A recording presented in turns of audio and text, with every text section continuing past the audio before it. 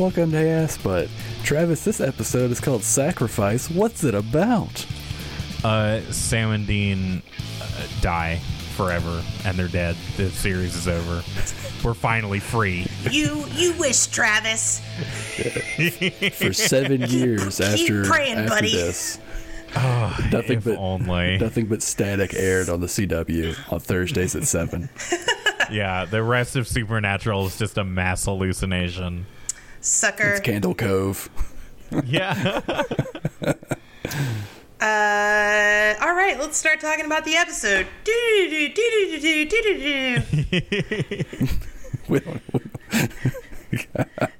I'm just going to leave that in. I'm not going to edit the music.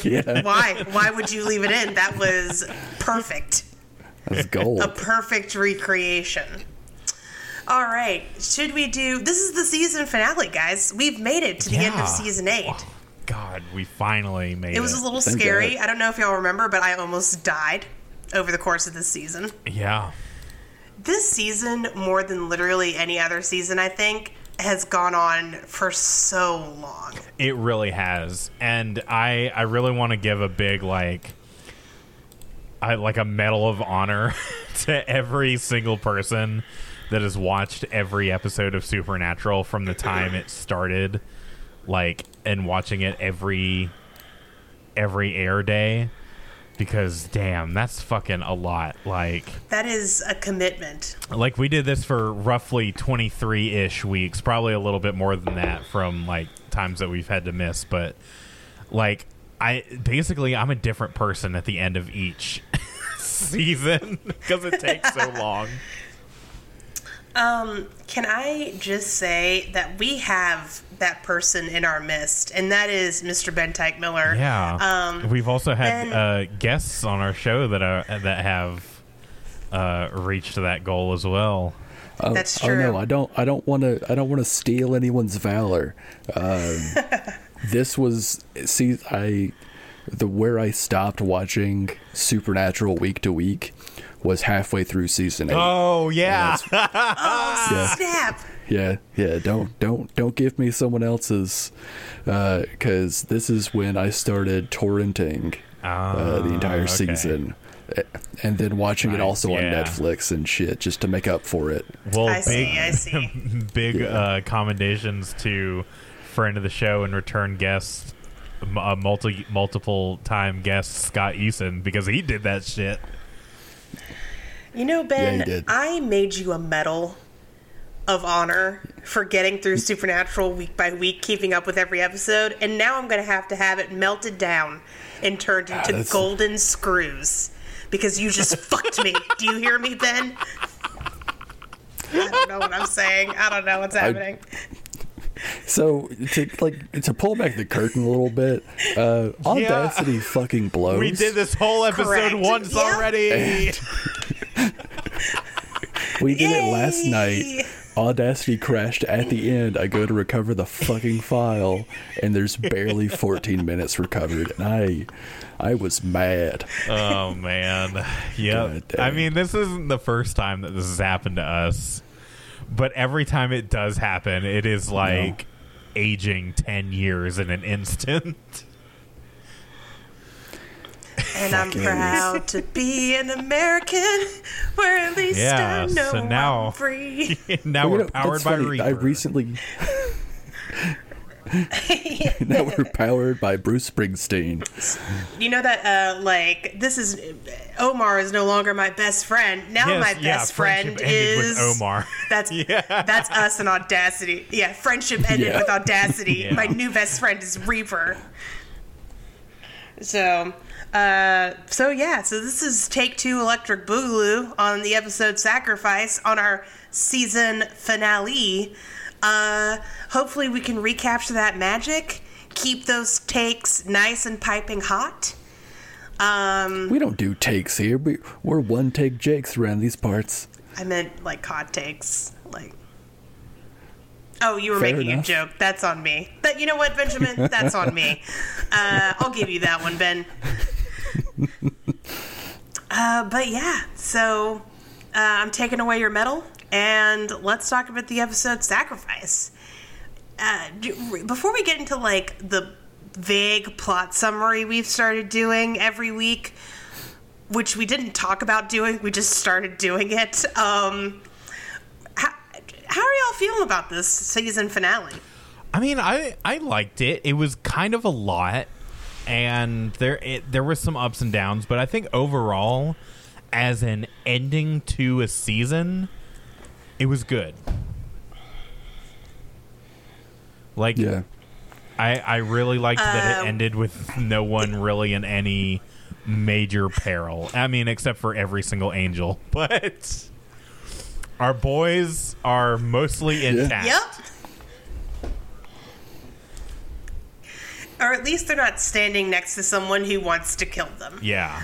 I feel like in seasons past, they've either, like, one of them's disappeared, one of them's gone to hell. They've been standing in front of somebody who wants to kill them. And it's nice to know that that's, like, not happening. Like, they just walked out of a building, and they're getting in a car, you know? Yeah. So, yeah. What did you think about this episode, Ben? I really enjoyed it. Like, as this was a very okay cherry on top of a shitty sundae, you know? Yeah. Like, this was a really good episode that I enjoyed watching. Like, most of the time, a lot of episodes this season, I've split my attention. I didn't feel the need to do that with this episode. I enjoyed the pacing. I enjoyed what happened. I enjoyed seeing who we saw. I loved the shit with Crowley, because this is when we start getting into the really Tumblr heavy Crowley stuff. Like, this is when Supernatural starts going that way, and I'm really excited to get there. I'm not excited about some other stuff, but I really enjoyed this episode, basically. We're really getting into Super Hulock era Supernatural now, huh? I mean, next year is 2014 for us. Every time I see a Supernatural post on Facebook, it takes me right back to, like, peak Tumblr.com, which is appropriate because they're literally all from Tumblr. Like, yeah. Facebook, I don't know if y'all know this, Tumblr is the only true social media website, and every other social media website is just recycling posts from Tumblr. And that includes TikTok, like, and Twitter, and Facebook. It's just fucking true. Yeah, I enjoyed this episode. As far as favorite final moments go, this season takes the cake. The final scene of this episode is one of my favorite in the show, period. But it's not a perfect episode. I wouldn't call it a perfect finale. And yeah. I started season 8 kind of, like, hopeful that rewatching it in a week to week, like, taking my time between episodes and then rewatching it after my initial binge watch through back in, like, 2017. I'd hoped that would give me, like, a new perspective. Maybe I would have, like, kinder thoughts on this season. And while I do like it more, I think, as a whole, than I initially did. Season 8 was never one of my, like, most hated seasons. But for me, it is the start of my least favorite era of Supernatural. And, yeah, it's just not my fave. But, we'll get into why. Do y'all want to do a quick summary? Yeah, sure. Yeah. All right. So, here is what happens. This episode, the season 8 finale of Supernatural. The episode begins with Jody Mills, who hasn't shown up all season 8, going on a date with Crowley. The date doesn't go well because it ends with her choking to death in a bathroom. And you know what I want to know? Next season, give me an answer on whether or not that's the worst of Jody's dates. You know what I mean? Like, it's definitely pretty bad, but is it one of those dates that years from now we're going to look back and laugh at it? You know? Like, it's not funny in the moment, but maybe later? That's probably the earliest Jodie's ever been choked by a man on a first date. I mean, yeah, for real. Hashtag Jodie's a freak. You know, and she deserves to be. She lost her husband and son. She deserves someone who's gonna just fucking rail her. Hell you yeah. know? Damn right. Yep. So, the episode ends with one of Jodie's worst dates, although we don't know if it is in fact the worst date, and she starts choking on the bathroom floor because, Crowley has put a hex bag in her purse. Meanwhile, we get a call from our dynamic duo, Sam and Dean, who tell Crowley that yes, they are going to give up on the trials, they'll give Crowley the tablet in exchange for the angel tablet, because Dean says no douchebag should have that much power at once. Crowley agrees. Jodie's life is saved in the nick of time. I don't know if she ever pieces together what happened. Hopefully Sam and Dean explain it later. Cut to Sam and Dean and Crowley meeting in Bobby's junkyard, which is the first time we've seen Bobby's junkyard since he died. Yeah, definitely since the beginning of season 7, I think, actually. They're about to do the exchange when, SpaghettiOs, our boys actually had a plan in the back of their pocket, and they handcuff Crowley with demonic handcuffs and kidnap him. He's actually the third trial. Cut to Castiel and Metatron, who are trying to complete the angel trials. Turns out the second trial is finding a Cupid's bow. They are getting this done a lot quicker than Sam and Dean did with the Hell trials. Well, they are angels. No, they are angels. And to be fair, like Sam and Dean had to drive to a place. Yeah, Cass and Metatron can zip, zap, doodly bop all over the place real fast. Also, Metatron did write the tablet, so they didn't have to wait for anything to be translated. Yeah. So, unfortunately, completing the second trial, which takes them to a bar in the middle of nowhere because the bartender is destined to be hit by Cupid's arrow. Completing the second trial is put on hold because Metatron gets kidnapped by Naomi and the other angels, and Castiel gets left behind. We cut back to Sam and Dean, who've taken Crowley to a church, consecrated ground, and Sam is getting ready to complete the trials. He and Dean have a pretty dark, lighthearted conversation about, like, some of Sam's quote-unquote sins. We'll get to that later. And Cass shows up asking Dean for help. Dean's like, I really should stay with Sam and help him. Sam tells Dean to go with Cass. They travel to that bar in the middle of nowhere to try to complete the second angel trial. Sam starts dousing Crowley with human blood. Crowley attempts to get help from literally anybody. Turns out literally anybody includes Abaddon, who tries to kill Crowley immediately. Sam dispatches of her very quickly, and Crowley realizes that the human blood is actually turning him human.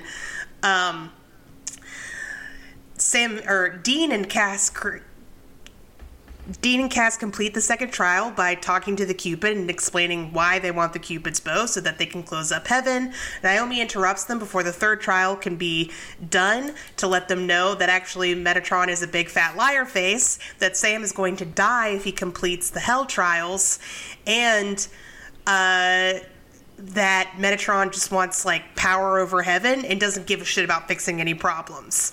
Naomi's like, hey, I'm sorry, totally fucked up this season. That's on me. Cass, if you want back into heaven, like, we can seriously talk about that. No more manipulation, no more lies. Cass is like, I don't think I believe you. Dean says, I believe you immediately, mostly because he's got Kevin in his ear trying to translate the angel tablet and not finding anything about these supposed angel trials.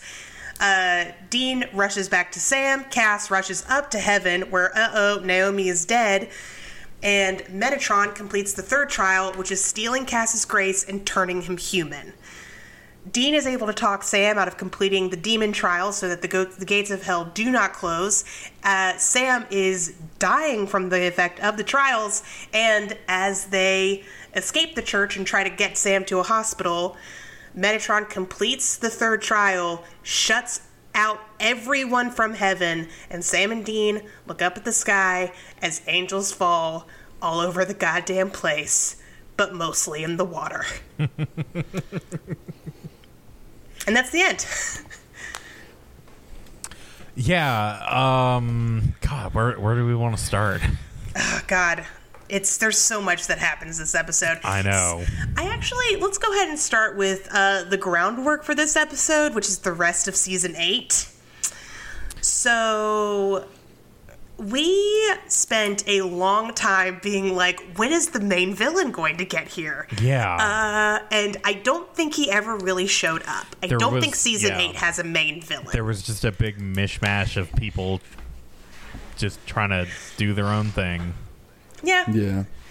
So everybody's got to have a piece. Like, last season, it was definitely Dick Roman. The season before that, we thought it was the mother. By we thought it was the mother, I mean, the show kind of attempted to convince us it was the mother, but actually it was Cass. Yeah. Grambles was a better villain than Mother was. I was a better villain than Mother was. Do you know how many 1-star reviews? No, I'm just kidding. I've never written a review for Supernatural. I guess I do this show, which is all the review I need. Yeah. But yeah, really the season 8 villain was the friends we made along the way. Yeah. Literally, yeah. Yeah. Yeah, it was literally Metatron, the friend they made along the way. So, that, by the way, should be the title of this episode. The friends they made along the way? Yeah, or the real friend they made. The real villain was the friend they made along the way. Yeah, do you think that they just had like a bunch of scheduling issues and they couldn't get it, like they couldn't get the episodes in the order that they wanted? No, I think it's I feel an issue. Like Metatron showed up like in the 11th hour of this season. Well, it seems like his plan... One of the nice things about, like, complex, smart villains is watching a villain's plan come together. And once again, I will use Hannibal as a counterexample. So, the season 1 finale of Hannibal is probably the best, like, season finale of anything ever, in that it's fucking perfect.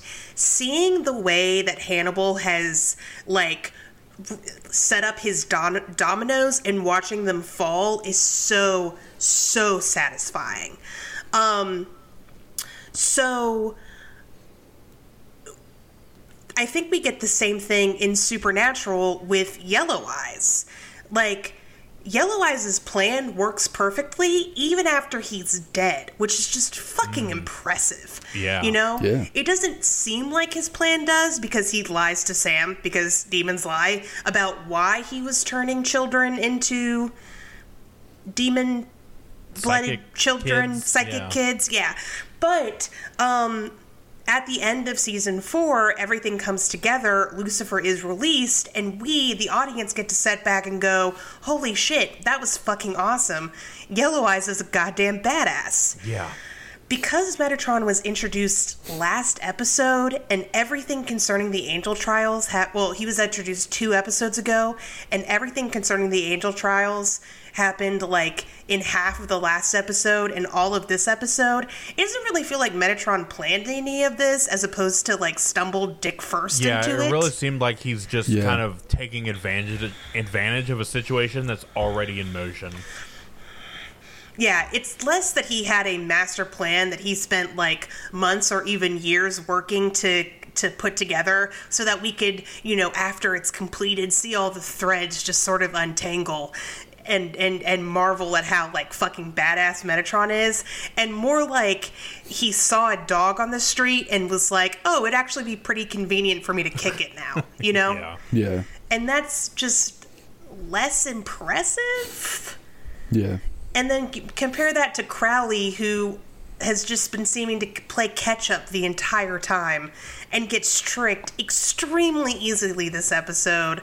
And Abaddon, who was also out of the picture for most of the season and got dispatched crazy easily this episode. And then the other villain we had was Naomi, and she had a face turn. Yeah, it was kind of like Naomi and Metatron were just in the same revolving door. Yes. Honestly, I think the main villain for the season was Kevin. That's who it was. You know what? No, the main villain for the season is God. He should have made his tablets easier to translate. And stuck around so that his kids wouldn't act up. I had a question about Kevin, because I thought at the beginning of this season, or whenever he got introduced as a prophet, he was able to just read the tablet because he had the power. Was that not the case? Like, I thought he could just read it. No.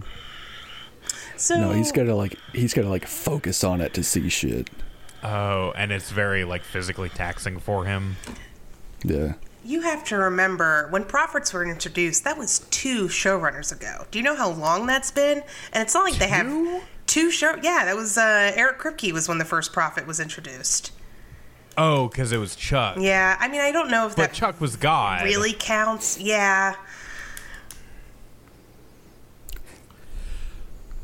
All right, I'll give it to you. It was 1 showrunner ago, and it's not like we have a record. How would we even find out how they treated prophets back in season 7? So it's confusing. No, I'm just kidding. I am okay with this little, I don't know if you'd even call it a retcon, but I'm okay with this little change. It did seem like at the end of season 7, Kevin was just not having the issues he was having reading the tablet. Because I think he does translate it pretty easily, but I could be wrong about that. We watched season 7 10 years ago. I was a younger person, and I definitely had more hair back then. So yeah, I'm okay with that change, that it's stressful and taxing and it takes a while. But I do think that that's something that the new showrunner, Jeremy Carver, has brought. I don't think it was necessarily intended when prophets were introduced. So, which was technically season 5, but yeah, that was Chuck, and Chuck is not technically a prophet, he's technically God. Mm-hmm. Right. Well, I meant most, prophet as we currently know it. Or is he a prophet? Because he's because Kevin's thing is he's able to read the word of God. And with Chuck, that situation was he was basically writing the Gospel of Winchester. Yeah. So to me, that's different. So, I should. What this is telling me is I need to do a Freak of the Week on prophets, because I don't think I actually have. And I'm going off memories of Bible school, and it's been a while, kids. So settle down. But it's time for Ari's Sunday school. Yeah. So prophet has hymns. Yeah. Jesus loves me, this I know. Okay. Prophets, the word prophet has a couple of different meanings. It not only means one thing. Okay, so prophet, a person regarded as an inspired teacher or proclaimer of the will of God. But it also is the root for prophecy. Right. Or prophetic, which is, a divine message, usually a future vision, a revelation of divine will, that sort of thing. But yeah, so all prophet means is an individual who's regarded as a being in contact with a divine being and is said to speak on behalf of that being, serving as an intermediary with humanity by delivering messages or teachings from supernatural source to other people. That's why I think prophets show up in a bunch of different flavors. So you have the prophet Isaiah, who was recording prophecies, and at least in the Christian Bible, and I know in the Jewish teachings it is different, but Christians believe that the prophet Isaiah predicted Jesus. So he's also, by the way, where we get the... Nope, I'm not going to say that because I'm not 100% sure. I was going to say I'm pretty sure prophet Isaiah is where we get the whole Lucifer mistranslation in the King James Bible, you know, he was talking about a Babylonian king, but he said morning star, and people mistranslated that. But don't quote me on that. I'm not 100% sure that's true. But then you also have, like, the writers of the Gospels, who I'm also pretty sure are referred to as prophets. So you've got in Supernatural the prophet Chuck and the prophet Kevin, and in this case, Kevin is able to read God's word and translate his divine will, but he doesn't have the gift of prophecy. And Chuck was writing new Gospels. Okay. So I think it works for both of them, you know? But at the same time, Supernatural is not, and never has been, the most biblically accurate. So there is that. It's as accurate as it is, like, consistent with its own lore. Yeah. So they play fast and loose with a bunch of stuff, and honestly, I think part of that is to, like, attract Christian viewers. You know, what's funny is because you're able to separate it. You know, I heard someone say, or someone told me the other day, they were talking to someone about Supernatural, and they said, "Oh yeah, I dropped off of Supernatural when they started getting into all the God stuff," and I was like, "What?" That's when it gets fucking bananas. Yep. That is when it gets fucking bananas. Also, they introduced demons in, like, season 1. You watched, what did you watch, like 5 episodes? Things. That's true, they don't.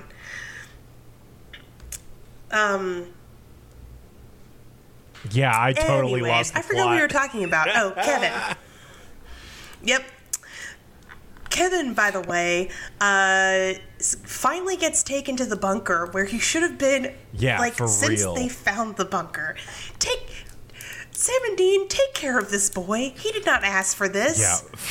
Please take care of him. He is, like, 19 years old. At most. Oh, poor Kevin, too. Dean was like, no keggers, and Kevin was just like, I have no friends. Right? So sad. Which I think so sad. Is even more hilarious being said towards Sam and Dean, because that's like, I don't see you fuckers as friends. I have no friends. Yeah, fuck. You know what? I would also not see the 30-year-old men who destroyed my life as friends either. Yeah. If I were 19 years old. Yeah, poor Kevin. And he doesn't do a lot this episode other than he starts to translate the angel tablet, and he's there when, like, the magic Geiger counter goes off in the bunker, so he's able to, like, call Dean and be like, yo, something big is happening. That, of course, is all of the angels falling to Earth. I want to talk about Naomi real quick. Yeah. I like Naomi. I like Naomi a lot. And I like the actress who plays her. Her name is Amanda Tapping. She's a British-Canadian actress. As in she's from British Columbia, or she's of British and Canadian descent? She was born in England. Ah, okay. And so but she moved to Canada at a very young age, so she has dual citizenship with both England and Canada. Neat.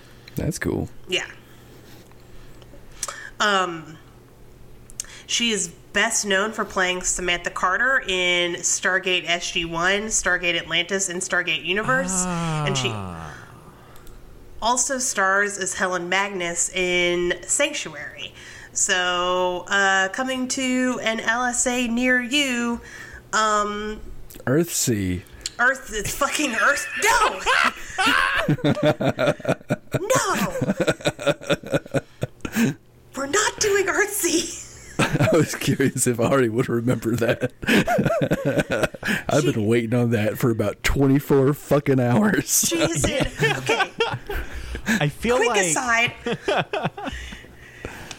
I feel like I wanted to do Stargate for LSA, because I think Grambles is in Stargate as well. He's in one of them. Grambles is in fucking everything. Yeah, he's in a lot of stuff. We could be fat and happy for years off of Grambles' IMDb page. Okay, so real quick aside, The Legend of Earthsea is a book series by Ursula K. Le Guin, and they're beautiful. They're fucking awesome, okay? They're just really well written, and Ursula K. Le Guin is amazing, and they're really interesting, and the way that they do magic is really interesting, and the stories are beautiful, and they make me cry. They're so good. There's A Wizard of Earthsea, The Tombs of Atuan, The Farthest Shore, and then later she added some books in like the 90s that I haven't read, but those 3 are really good. And they made sci-fi back when it was spelled correctly, made a mini-series, and they fucked it up, like, real bad. You know, it's been a long time since I've had a fun discussion about Syfy. No, Syfy. Syfy. Syfy. That's how Sci-Fi spells their channel now. Yeah, because it's cool and fun. Now, they've spelled it that way for at least 10 years. I know, and I still remember. We remember when it was times. When it was the Sci-Fi channel. Yeah. Oh, hey, guess who else is in the Earthsea miniseries? Sebastian Roche. So I guess we're fucking doing it. You know what? Y'all have to wait for me to reread the books because I'm gonna fucking tear it apart because it's real bad. It's real bad, guys. I know Sci-Fi kind of has a reputation for being kind of shitty, but a lot of that is undeserved. Well, okay, it's not undeserved. They've put out a lot of schlock. But part of that is kind of on purpose. They do a lot of B movies, like Stonehenge Apocalypse. That was a fucking B for movie. Sure. Their television shows run a range of to pretty good. Yeah, The Magicians was pretty good. It had good production quality. Yeah, The Magicians is fucking great. And I also don't think you can judge like a fantasy and sci-fi series based on their special effects, especially pre like 2010, you know? Because CGI has become way more prevalent recently, and it's caused shows to look really, really good. But the writing of any television show can be good no matter what the budget is, you know? Same with the acting and stuff like that. So I don't really, when I watch an older like genre television show, I'm not really looking for like how good the special effects look, or even stuff like costumes and setting. As long as the writing is there and the acting is good, then I'm into it. Earthsea has nothing good in it. It's all bad. And it has a pretty good cast too. I mean, it's got Danny Glover and Sebastian Roche and Amanda Tapping apparently. And then also the guy who plays Iceman, I guess he's fine. And the woman who played the love interest in Smallville, Lana Lang.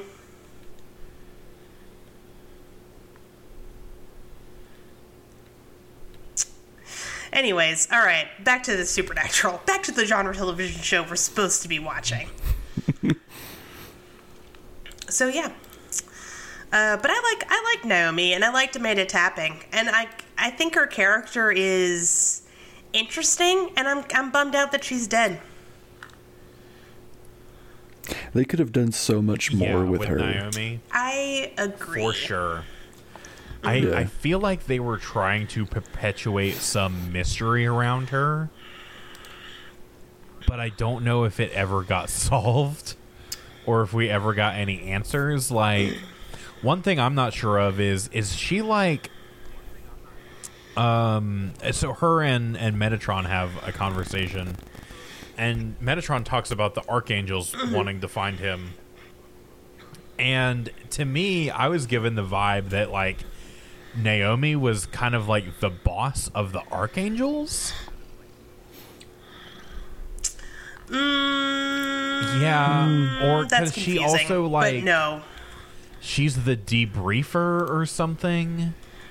I don't really know. I don't understand what her actual heaven role was. I look at Naomi as kind of a heaven KGB. Yeah. Right? So I don't think she's in charge. I would look at the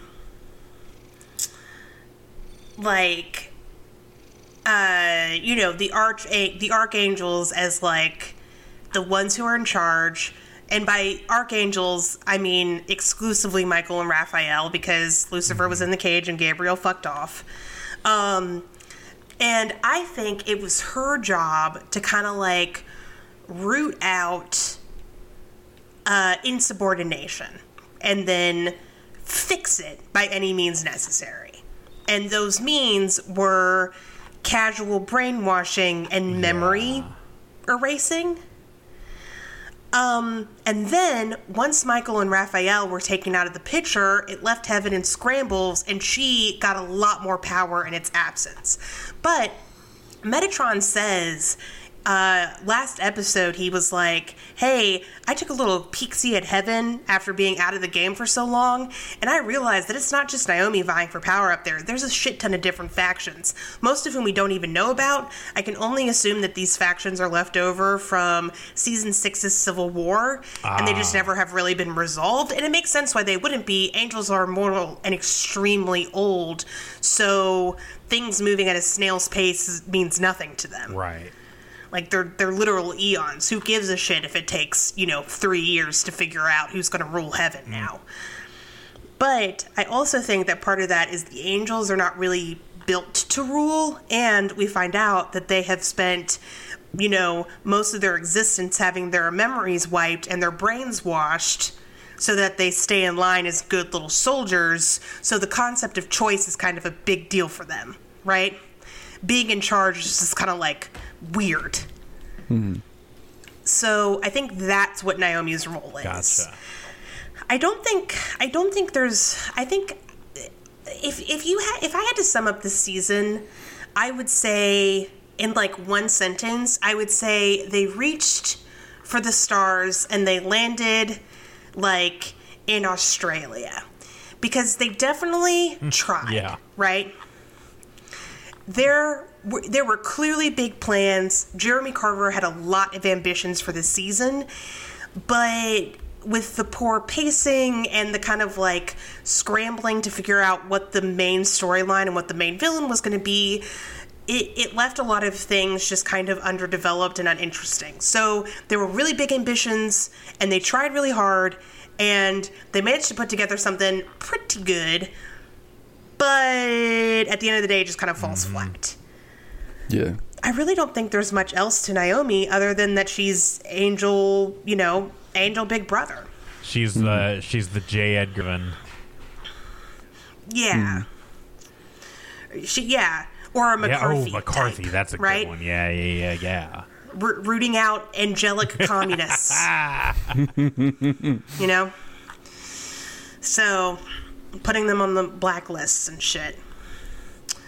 So, yeah. But, this episode, she's kind of like, maybe being angelic McCarthy is a bad thing. She says Heaven was supposed to protect humanity. I don't know how we've lost sight of that. And, that's a nicer sentiment than we get from most angels in this show, so I'll take it. I also just find her character type interesting, and it would have been nice if she hadn't died, but she's also one of the 4 flavors of women that die in this show. So. Oh, you mean so she's a woman who dies in this show? You're right. At any moment in time, the 4 flavors of women are in mortal peril. Mm-hmm. Okay? And literally at any moment. For those of you who are wondering, the 4 flavors of women are something that I came up back in like season 6, and it's, oh my god, bitch, mother, sister, or lover. And then the secret 5th flavor is dead. Yeah. I think I literally named the episode where we talked about that 4 flavors. Yeah. So if you are interested in going back and learning about in more detail about the 4 flavors of women in Supernatural, you can find it pretty easy. Yeah, it's a season 6 episode. I don't remember which one, but I'm pretty sure it's when Eve is introduced, or like around then. Yeah. And please understand, there's crossover with all of the 4 flavors. Even oh yeah, it's the biggest Venn diagram you can think of. It's a 5-circle Venn diagram. Yep. Because it's the 4 circles and they all come together. Yep. And where all 4 of them meet in the middle is dead. Yep. So, but yeah, just know at any time, somewhere in the Supernatural universe, a woman is being murdered to further a man's plot line. To build his character. Yeah. Oh my god. I just had an idea of like a Calvin and Hobbes comic, and it's like, Mom, why do all of my female friends have to die? It builds character, Calvin. I don't know. Oh man. Okay. So, what did y'all like about this episode? What did you enjoy? It had really great cinematography. Especially like the entire sequence of Sam and Crowley at the church. Any shot at or in the church was absolutely beautiful. The ending scenes were really good. Just all around like chef's kiss camera work in this episode. Kind of going off of that, I really enjoyed the soundtrack for this episode, particularly the song that played when all the angels were falling. Yeah. As the mounting horror realization like happens on Dean's face, what played in the background was like a really beautiful song with some choir chanting. It was just gorgeous. Go back and listen to it because it's really awesome. Yeah, I feel like they did a good job with that because it was thematically appropriate. Like, we definitely couldn't have had the same effect of the angels falling out of heaven with literally any classic. Like, if fucking like the solo from Stairway to Heaven was playing while the angels were falling down, I would have been like, fuck off. Fuck 100% of the way off. So I'm glad that they did not opt for a classic rock song. Now, there is a Velvet Revolver song that would have been hella fitting. No. Yes. Don't say it. Yes. No. Yep. No. Yep. No. I'm pulling it up so I don't fall to pieces. No! No! Would have been fitting, but what we got was fine. I guess. God. Is Velvet Revolver appropriate in any situation? Hell yeah, it is. No. I could have said 14-year-old Slither. Travis would have agreed with you. But right now, Travis says no. Yeah, 30-year-old Ben and 14-year-old Ben. God, agree. 30-year-old Ari has never listened to Velvet Revolver and doesn't know what song you're talking about. You're a better person than both of us for it. Nah. I already knew that, but anyways, yeah, that ending scene just so good, and the song is so good, and the cinematography works, and we're cutting back and forth between all of our lead characters.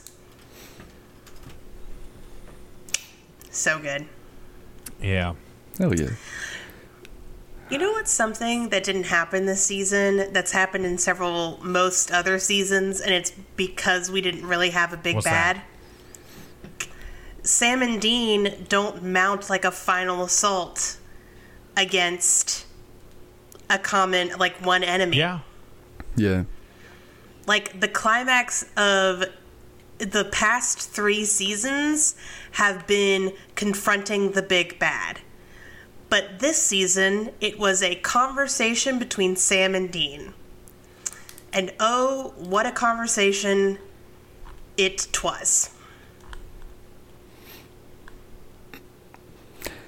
So here's the conversation. I am reading this word for word off of IMDb's quotation page. So if it's wrong, at IMDb about it, not me. It starts out with Sam. Okay, so basically set up, Dean, in the 11th hour of Sam completing the trials, rushes over to Sam and is like, hey, don't finish the last one, you'll die. And Sam's response is, so what? And we talked about this yesterday, and we'll talk about it again today, by God, because that audio is lost forever. Dean can't survive without Sam. If Sam dies over the course of the show, at least as Dean stands now, Dean's going to show up in a river 3 days later. Like, he's not going to make it. And we have been shown that literally over and over again, including at the end of season 5, beginning of season 6. So, you know how at the end of season 2, Sam dies and Dean immediately brings him back with a demon deal? And then season 5 ends with Dean going and living with Lisa and having a conversation with her and not trying to bring Sam back? That is what we call a character arc, right? Dean started out being unable to live without Sam, but then he is able to have a life after Sam. Because the show continued, that character arc is walked back. And now Dean is back where he is in the end of season 2. Yeah, he can't live without Sam. It's not a character arc, it's a character egg. Yeah. We've gone full circle. We've gone full egg. Yep. So, this is the conversation, the climax of this episode. Sam starts out, look at him, look how, I'm not an actor, look how close we are. Other people will die if I don't finish this. And Dean says, think about what we've done, huh? Pulling souls from hell, curing demons, hell, ganking a hellhound. We have enough knowledge on our side to turn the tide here, but I can't do it without you. Will somebody do this with me? Will somebody read Sam while I read Dean? It's on IMDb. Yeah, well, give me a second to pull it up. Okay. I always have IMDb up because I care. No, just kidding. I don't have it up because I don't want my computer to crash. Yeah, that's correct. Ben isn't allowed to have it up anymore. Let's see. Sacrifice.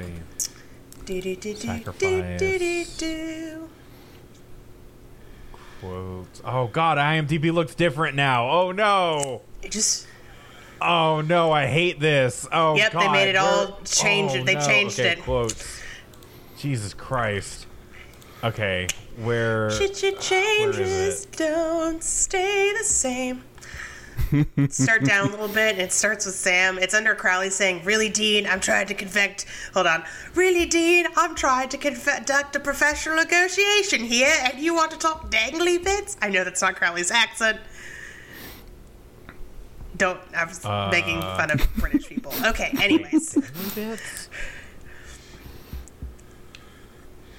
Yeah, it's underneath that.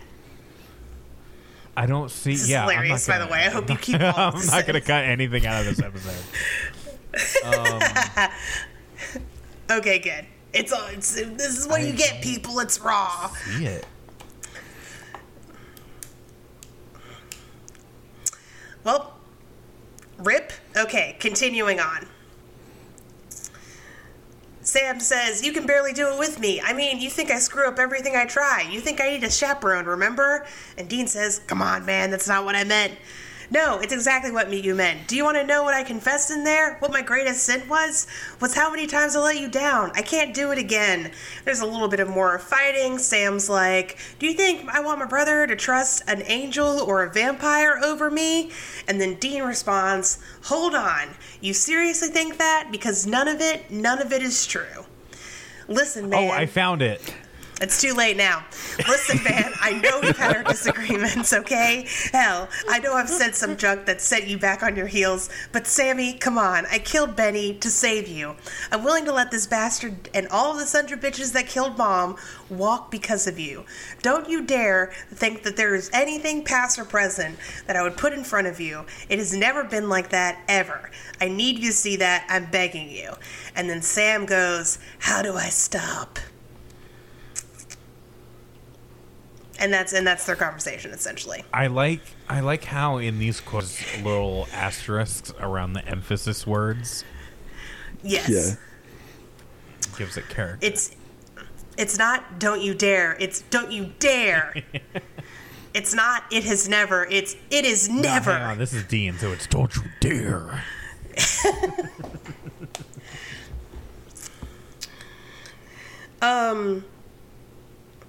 But yeah, so that's the conversation, and I feel mixed about it. I feel mixed. Well, I mean, yeah, because Dean was basically mocking Sam about half of this stuff before, like, literally hours ago. So the lighthearted dark conversation I referenced in the summary was Dean giving Sam... Okay, so Sam has to make a confession to purify his blood, and Dean's like, hey, have you done this before? And Sam's like, yeah, once when I was a kid. And then Dean goes, do you want some pointers? This is unprompted. And then Sam says, yeah. And then Dean goes through Sam's list of sins. These sins are... questionable at best. One of them is not... the whole, like, Sam didn't look for Dean in purgatory thing comes back. Which, like, whatever. We'll get to that in a second. But... what also makes the list is Sam coming back without his soul in season 6, which was very much not his fault. Like, Sam was dragged out of hell by Cass. He didn't have a choice in that. He didn't choose to come back without his soul. He didn't know what was happening to him for, like, the first half of the season. And then another one was, Ruby and Demon Blood. Yeah. And letting Lucifer out, killing Lilith. Which Dean helped in 2 of those. Yeah. Yeah. Like, Sam was being manipulated, and there is a question we can have. There's a conversation we could have about, like, how much of a choice do you really have when you're being manipulated in a situation that you cannot control. But I think we can all agree that, like, while killing Lilith ended up being the wrong move, there was no way for Sam to know that. Literally everyone wanted Lilith to die. She was actively trying to kill Sam and Dean. Like, it's not insane that Sam killed her. She was a demon who eats babies. Like, if anything, I think it's kind of weirder that Dean was so against it. And again, kind of feels like he has magic plot powers. Yeah. And sometimes when Dean's right, it's like he has legitimate reasons for feeling that way. And sometimes it feels like he's reading the scripts. Yeah. You know? I don't know. And I'm going to be honest, I didn't like this conversation, partly because Sam was like, hey, I feel like I fail you all the time. And Dean's response was essentially, you do fail me all the time, but I would do anything for you. I've killed people for you, Sam. I mean... So, I don't know. What do y'all think?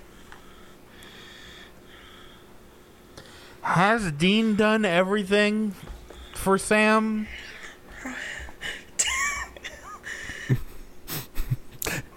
I can tell you're saying that in between your hands. I was rubbing my eyes. I guess. Yeah, I don't know. It's like, is that really true? Because I can't remember. I mean, here are the examples he gives in the speech. He says, I killed Benny. I guess technically true. He did send Benny to almost certain death, but Benny wanted to go because... Yeah, Benny was willing to go. Yeah, Benny had a whole thing about how, he doesn't fit into this world and it's just not for him anymore, and he's cool with doing that. Mm-hmm. And... yeah, okay. And then he's also willing to let all the sons of bitches that killed Mom walk because of you. Well, first of all, Mary was killed by, one demon, okay? Yeah, I was going to say, are you going to blame every demon for the death of your mom? Yeah, that's a little much. You killed the one who matters. Yeah. I mean, the show is not wrong to paint demons with a broad brush. They are mostly bad people. But you've also had some demon friends? Demon cohorts. Cohorts? Yeah, that's probably better. Demon allies, Yeah. Including Crowley. So, it's a complex group. You can't just be they're all evil. I mean, I guess you can. They are demons, but still. Feels a little strange. I don't know. Yeah. Other things he's done for Sam.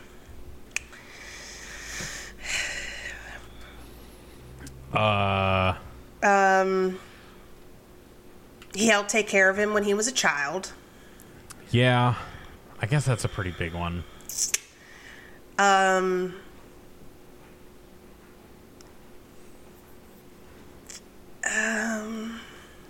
Okay, so here's another thing. He made him burgers that one time in the bunker. Dean will always, let's just say, Dean for the most part will bend over backwards for Sam, whether Sam wants it or not.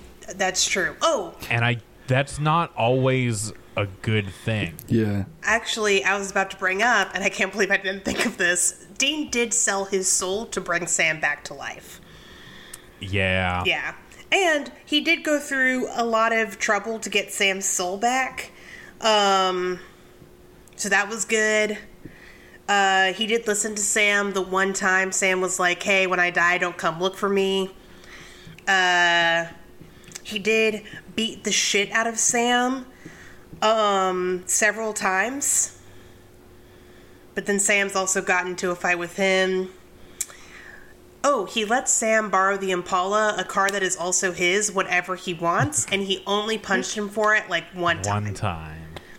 So that's pretty good.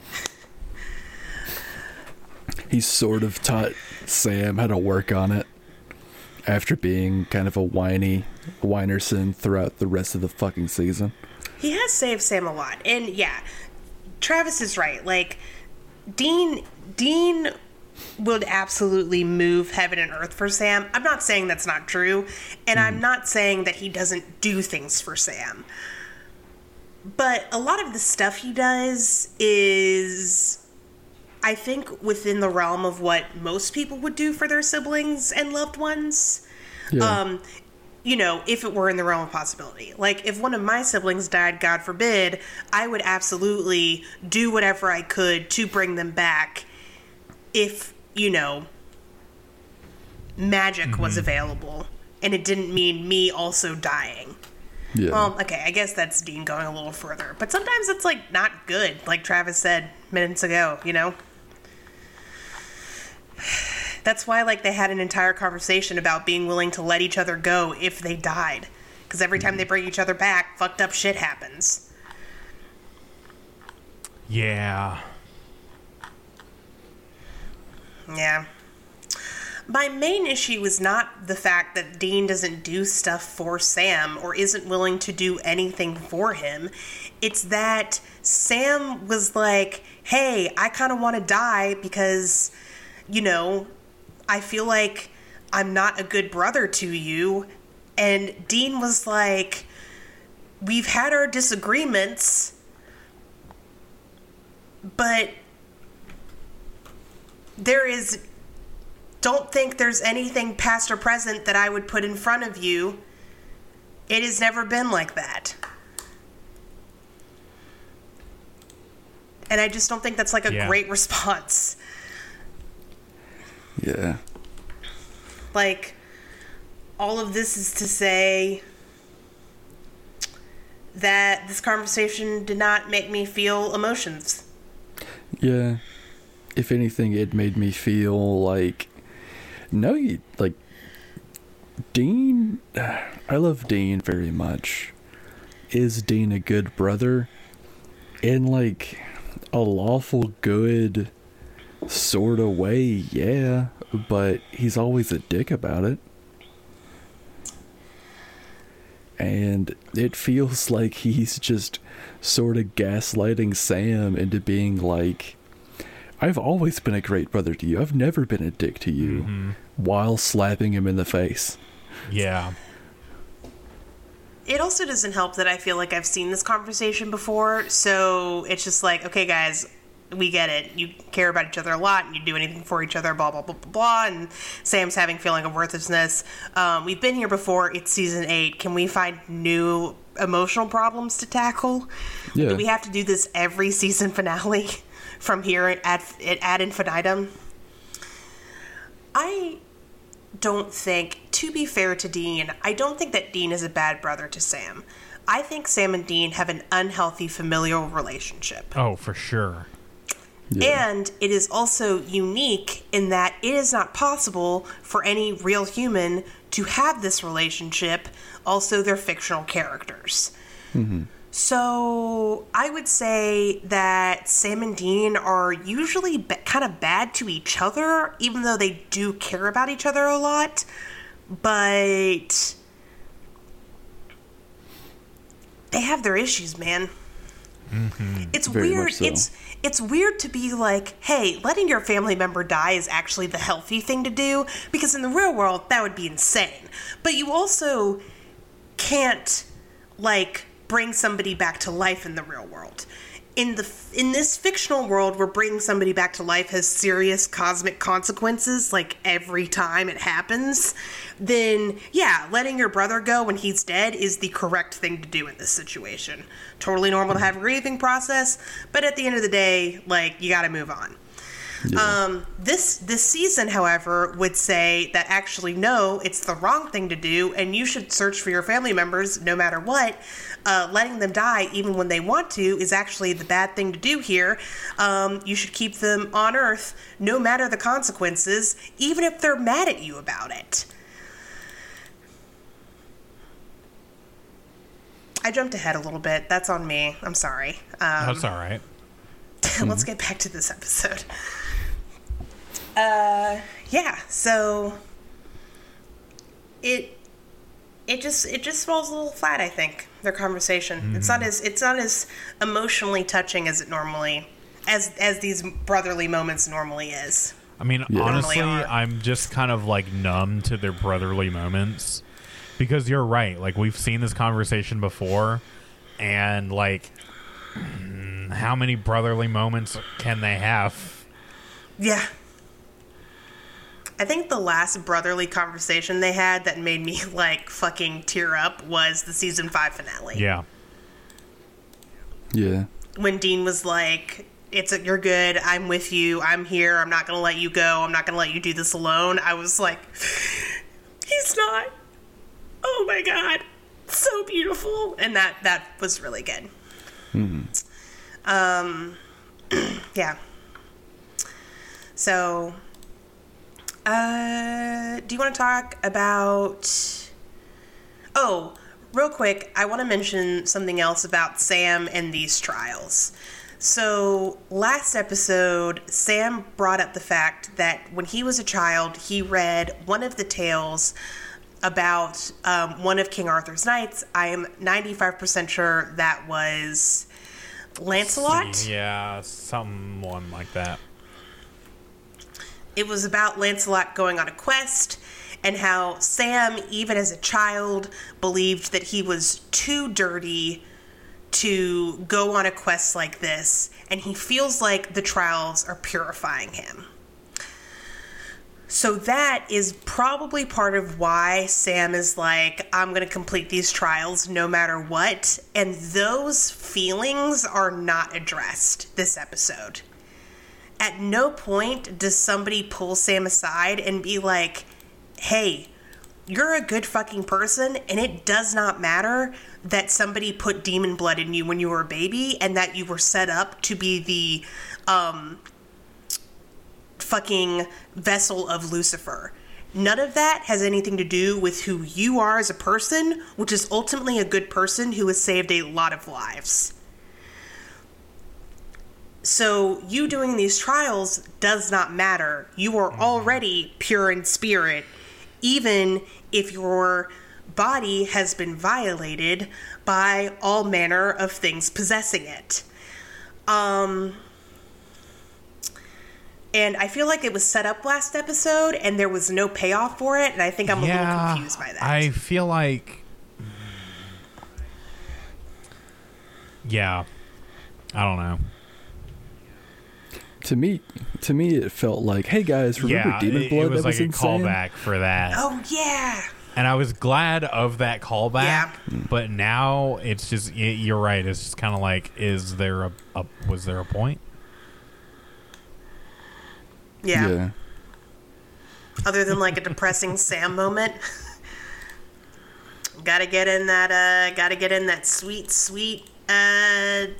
sadness. That sad boy charm. I just want to lap up their tears.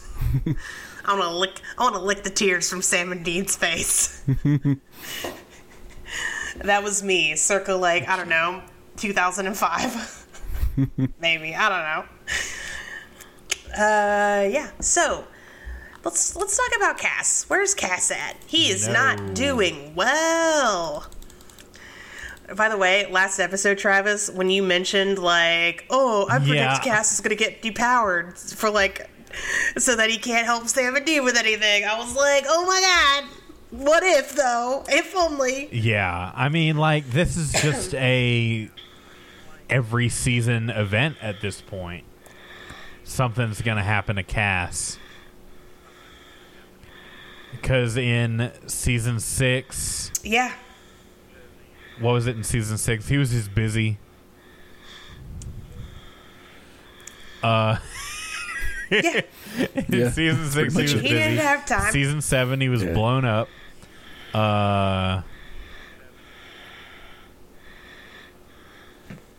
Yeah. And then he was in purgatory for a lot of this season.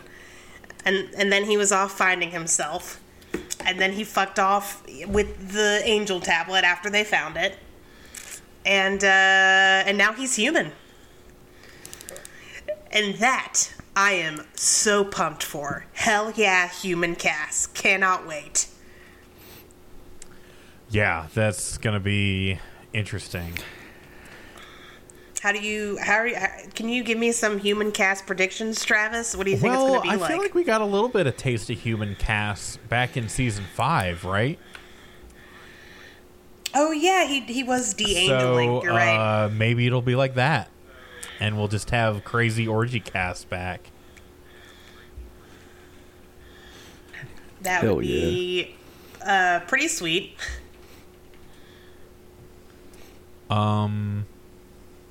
Not going to confirm or deny anything. I don't know. Maybe he'll just like get really into drinking like Dean. I need Cass to like not be manipulated so easily by one person for like a season. If we could have that would be great.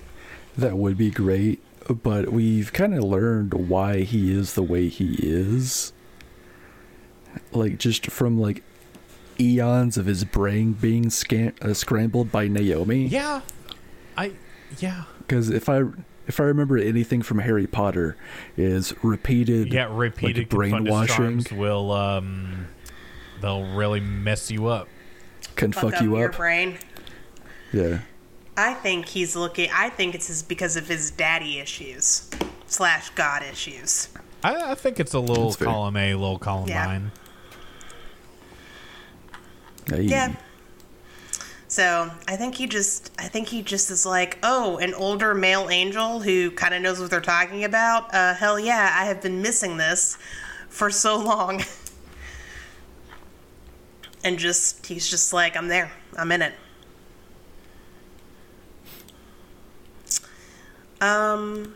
Yeah.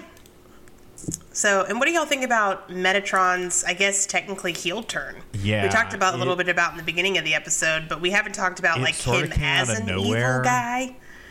And, yeah, we talked about how it was just, like, him kind of taking opportunity where he saw it. And I guess it's a defensive move for him because he didn't want to get drilled by Naomi.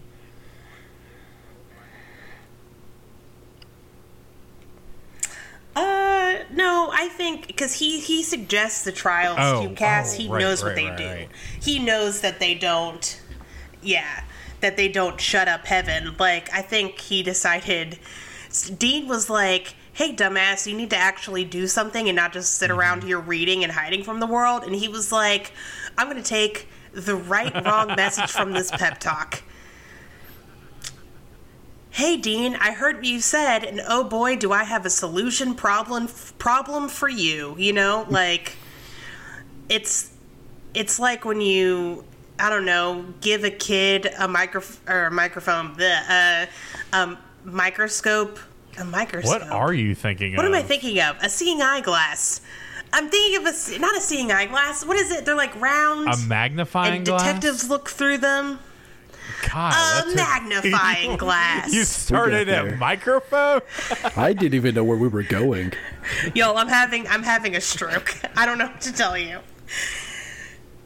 It's like when you give a kid a magnifying glass and they're like, oh man, they're gonna go look at shit up close, but then they start setting ants on fire. There it is, everyone. My brilliant metaphor that took so long to get to. I'm tired of talking. You guys talk amongst yourselves for a minute. I can't get words right. Everything's confusing and terrible. We're using a new system. I don't know what's happening.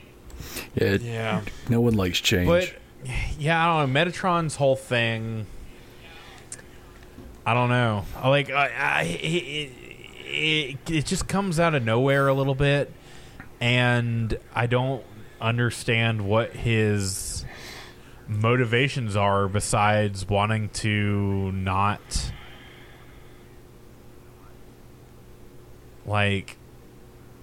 be chased around by archangels anymore, but the archangels are gone, so I don't know what his big deal is. Well, Naomi states his big deal. It's revenge against heaven for something. Being mean to him. The other angels picked on me. Really weak ground. Like he's building his temple on sand right now. See, and it's crazy because I feel like the perfect motivation is right fucking there. He even talks about it in the episode. Because he's talking to Naomi and he's like, do you know what it's like to just be an angel and then be plucked from obscurity by God and then subsequently abandoned? Yeah. You didn't ask for this. Like, he was just a normal dude. He wasn't an archangel. In the angel pecking order, he had not a whole lot of power. And then suddenly, he is one of the most important angels in heaven.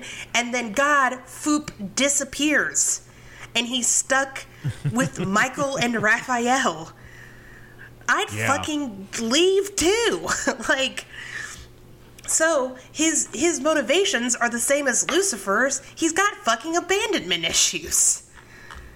Combined with the fact that he was put on a pedestal for so long and then consequently kicked off of it because the other angels treated him like shit. Maybe that's what we're supposed to understand his motivations are. I just don't know if they stated it. Yeah.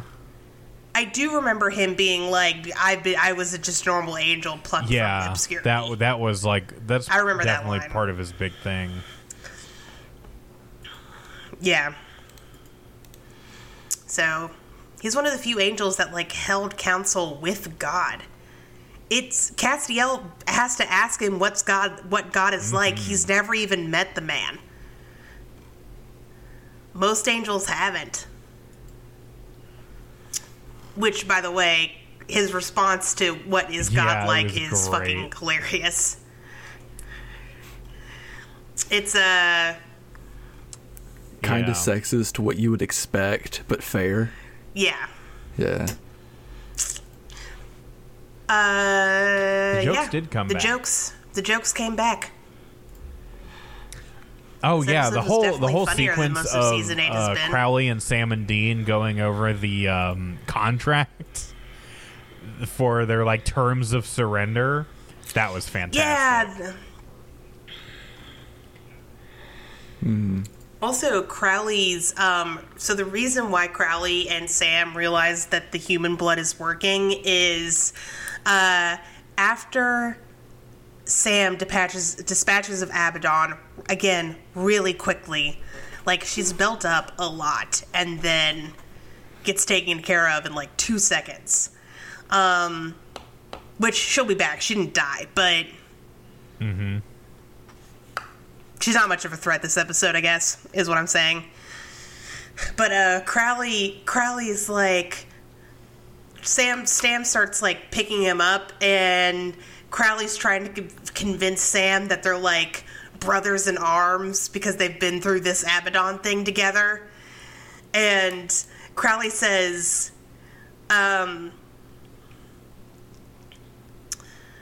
like, Sam starts, like, repairing the devil's trap. And Crowley's like, are you joking? I just saved your life. And Sam says, seriously? And Crowley goes, seriously? Me? Seriously? We just shared a foxhole, you and I. We beat back the Tet offensive, outrun the rape of Nanking together. And still you're going to do this to me?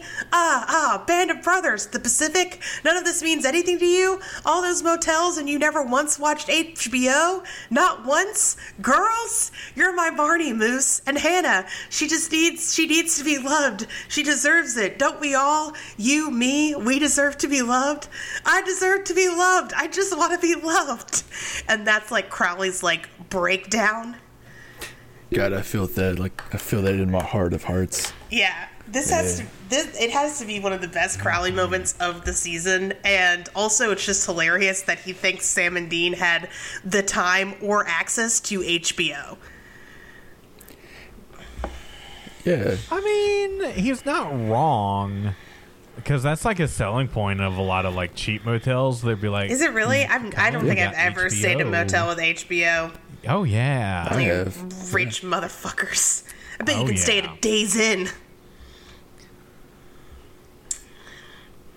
Yeah. Days Inn has HBO. Yeah, I can't even afford Days Inn. I stay at the Sunset Motel. Ari could only get 40 minutes in. For real. Part of the night in. Oh, man. Gunshots outside of the windows in. So, just kidding. I sleep in my car a lot. Anyways, but yeah. So, I loved that. 10 out of 10. Crowley is pretty great. Yeah. Hell yeah. Don't think he's a very effective season villain, but I don't think he was ever really meant to be. He gets kidnapped by Sam and Dean like stupid easy. I think the way they get Crowley is pretty smart. Right? I mean, it's dumb that he was caught that fucking fast, but it was smart for them. Yeah. I mean, they also have... I feel like Sam and Dean have newer tools at their disposal. Like, they probably found those cuffs in the Men of Letters. Yeah. Bunker. The Men of Scarlet Letters, you know what I'm saying? Which they really haven't used enough. I get that they had to be on consecrated ground for the ritual to work, but they need to bring back that Men of Letters sex dungeon. Which I'm sure they will. Yeah. Oh, yeah. There's no way that's going to fall flaccid on us.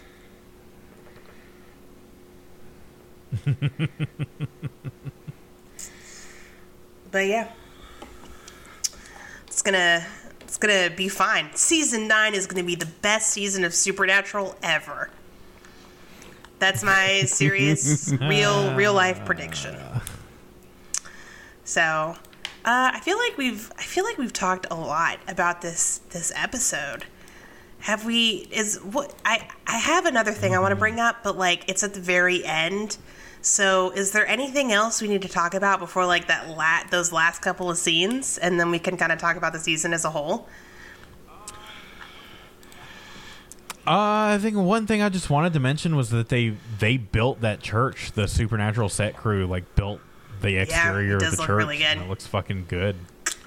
Oh, here's a little piece of trivia. This is the first season finale to not feature Jim Beaver as Bobby Singer. Yeah. Yeah. Sad. Oh, also, only one person dies this episode, which is pretty good for Supernatural. Yeah. So, I think we looked it up last night. I think there's been 6 episodes of Supernatural total where nobody died. So, not bad. The last thing I want to talk about, so we've talked about how Metatron is maybe not the most compelling villain, but that's not to say that I don't like him or that Curtis Armstrong doesn't do a great job, because he really does. And I think, oh yeah, he's awesome.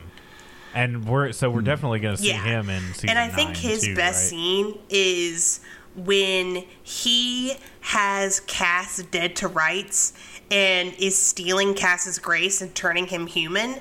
He says, right before, Cass doesn't realize what's happening. The audience barely realizes what's happening. And right before he turns Cass human, or right after he turns Cass human, he says to him,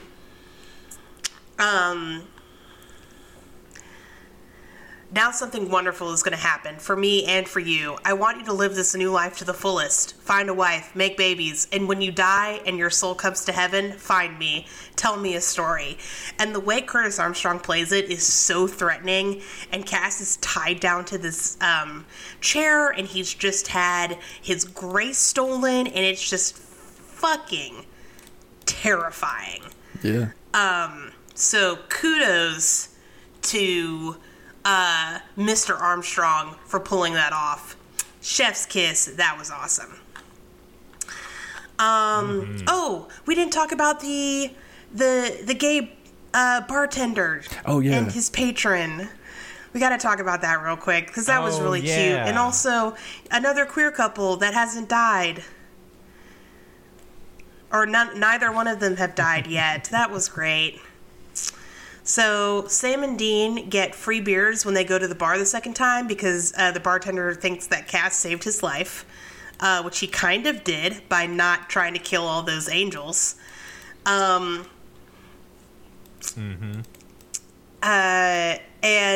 later they're watching, and this woman comes in, and she's their beer person, their beer vendor. Mm-hmm. And Dean's like, all right, here we go. Here's the Cupid moment. And then she leaves, and nothing really happens. And then this bartender and his patron both watch the TV, and they see somebody bow hunting on TV, and they're like, that was cool. And then they say it at the same time, and then they look at each other, and the bartender's like, hey, the next one's on me. And love blossoms before everybody's eyes, and it's super cute. And now we have 2.5 queer couples on the show that haven't died, because I'm counting Charlie as half of a queer couple. She's dated people. She had that fairy thing going on in LARP and the Real Girl. So I'm counting it. Yeah. Yeah. Hell yeah. But, all right. Any final thoughts, comments, questions, concerns about this episode in particular? I have a question, and it's for Travis. And it's not really about the episode, so if we've got anything else to talk about the episode, now's the time. I was going to read off some of the reviews, but hit us with that question first. Travis, what's the most wackadoo way Because, all right, who do you think next season's big bad is going to be? I think it's going to be a 1-2 punch of Metatron and Abaddon. What's the most wackadoo way you think Metatron is going to be a big bad?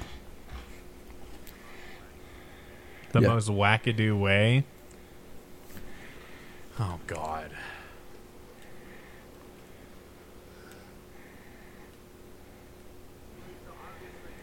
Well, he's obviously going to be the only angel that is actually an angel.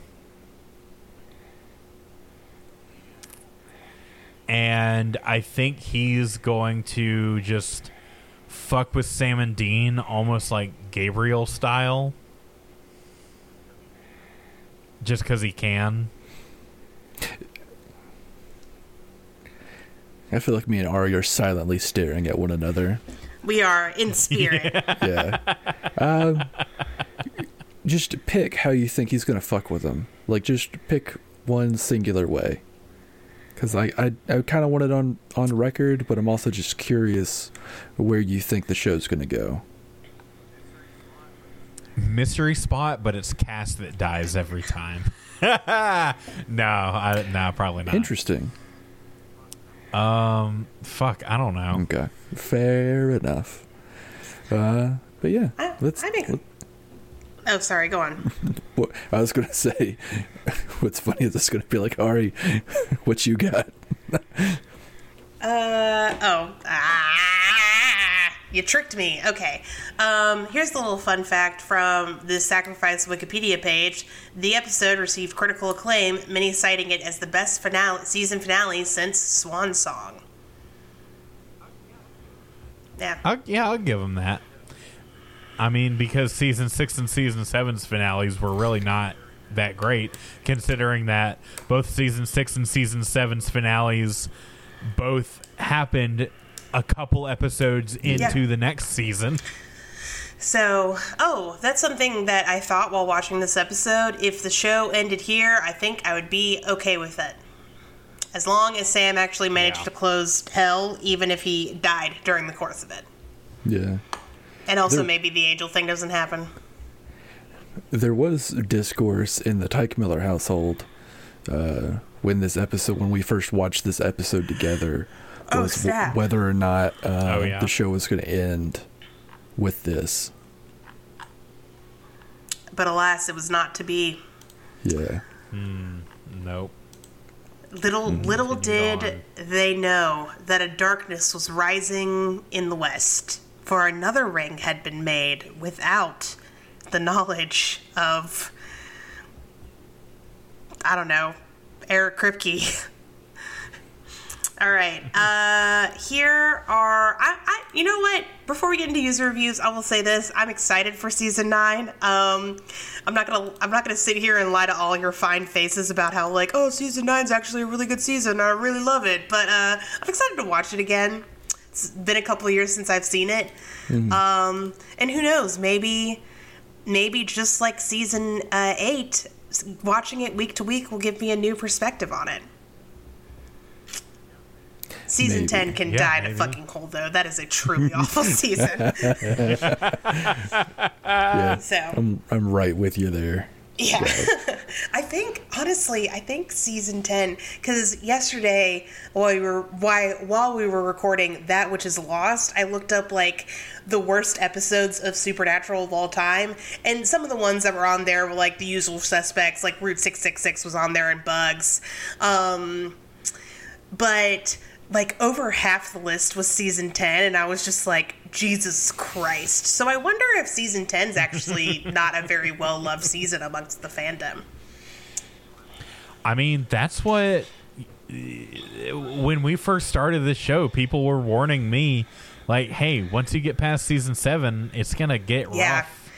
There was a really funny Tumblr post I found a couple years ago that was basically like all of the themes of each season of Supernatural, and I don't remember the whole post. For the first couple of seasons, it had like actual themes that they produced, but then the later seasons were joke themes. But in the post, it was season 7 suggested jumping off point. I'll try to refine that, and I'll either share it in our Discord for Patreon or Patreon exclusive Discord, or I might be able to share it on social media. We'll see. Hell yeah. All right. So on IMDb, I'm sure y'all will not be shocked to learn that this is a very well-reviewed episode. I'm going to read the lowest review I can find, which I believe is an 8 out of 10. So... What? Yeah. Wow. Of all the reviews on IMDb. Yeah, it's all like 10 out of 10, 9 out of 10. Damn. And the lowest is an 8? Yep. Yeah, that's okay. I think for the season, this episode is a 9. For the show, as we've watched so far, 7. Yeah. All right, this is 8 out of 10, titled Season Ending for Season 9. The season ending does not tie all the subplots together, but creates new ones for Season 9. Sam cannot do his job, Castiel is double-crossed and is changed, the war in heaven will go to the earth, Crowley is left hanging. I was disappointed wanting some conclusions after watching the entire season. The audience just got more questions. I believe things are worse after Season 8. I wonder if Crowley will be working with the brothers now. I wonder if Castiel and Sam will not be able to contribute to most of Season 9. Will other bad guys come back? A well-made episode. The acting and directing were great. However, the finale leaves the viewer hanging. I wish there was more for the episode. I give Sacrifice an 8 out of 10. Not bad. Yeah. Oh, I want to read this one because I think the title is funny, and also it's by our friend Dana JS24. We've read several reviews from them. Yes. Okay, I hope they find this show one day, and I hope they will message us and be like, you read all of my reviews and you guys are very mean. I promise, Dana, we're not making fun of you, we just disagree sometimes. I rate these reviews for all of the shows I watch now, but Supernatural is on a whole different scale from the other shows, so don't get me wrong when I say pretty good and put down a 9. The finale was good, but a bit of a letdown from the Winchester side, as I really wanted the demons to be locked up and didn't want Sam's sad sap poor health to be all for naught. The casting of the angels from heaven should be interesting, but unfortunately this will be the entirety of the next season, I believe, which means we'll be seeing quite a bit of Metatron, which sucks, as the actor is annoying, which is probably the point. Crowley might be forever changed by the infection of Sam's blood, which may be either good or bad, unknown at the moment. Also, the amount of blood he got from Sam's arm was a bit unrealistic. 9 out of 10. Pretty. And it's titled Pretty Good. Pretty good. Yeah, so how much blood did Sam inject into Crowley? It wasn't a whole... we don't really get to see that much of it, but it wasn't a whole lot, so I'm going to say... I'm assuming it was 8 hours worth, so 8 injections of... I don't know how many cc's that syringe was.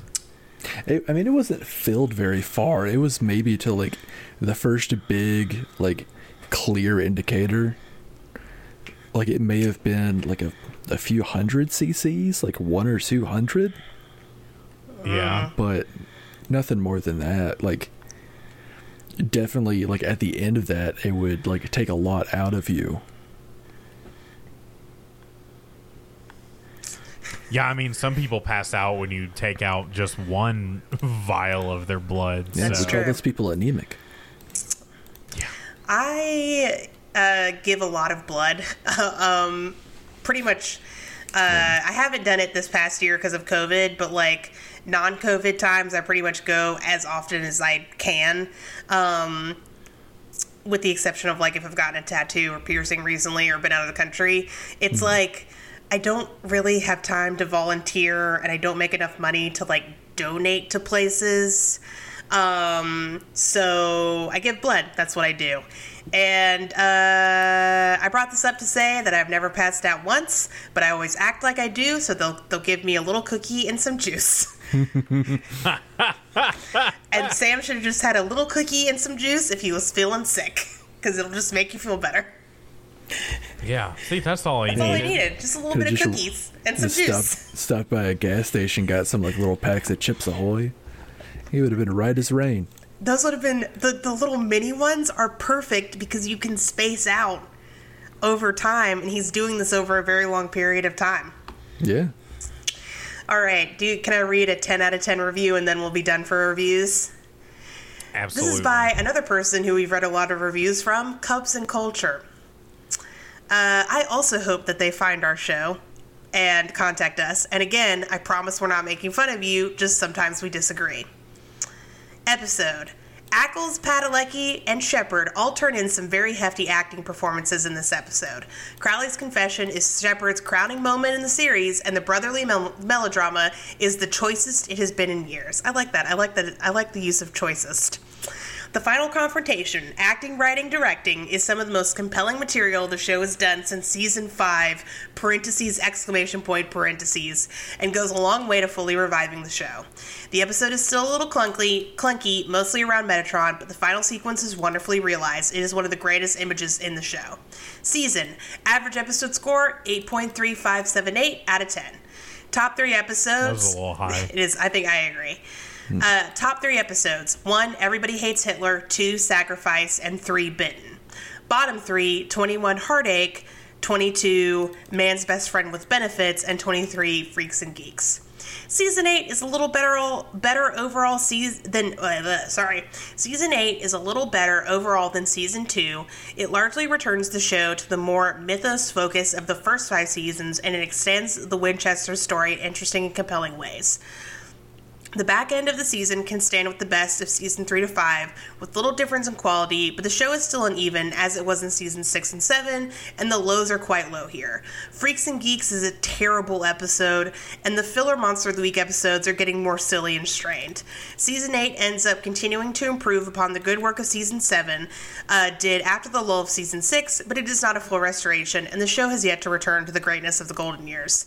Hey, Cubs and Culture, would you like to come guest on an episode? Because holy shit, that is, you pretty much just did a Habcast episode. Yeah. I feel like that's been all of our episodes this season. Yeah. All right. Do you want to talk about the season as a whole, and then we can? Absolutely. We can be done of season 8. We can wash our fucking hands from season 8. I feel every time that we start a new season, it's like we're dipping our hands in a bucket of paint. And then when we finish a new season, it's like we're able to wash off some of that paint, but then we're just going to stick our hands in a new bucket of paint. Basically, I'm saying our hands look like they're covered in paint. They're covered in paint. We got the. But it's a lot of different colors. We got them. We look like hands. a fucking Splatoon match. We got them paint-filled hands. All right. Normally we ask questions like, "What was the best freak of the week? What are our favorite episodes? What are our least favorite episodes?" Ooh boy, baby.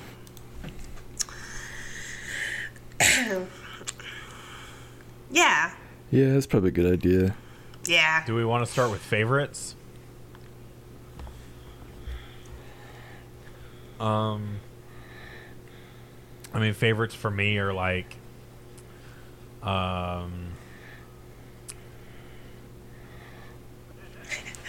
hey guys, we definitely have some favorite episodes. Just give us a minute. Why do you keep asking us questions? Back away. Back up. Nah, I mean, like a lot of the Benny focused Hunter episodes, Hiroichi like is Citizen great. Bang and Blood Brother, those were cool.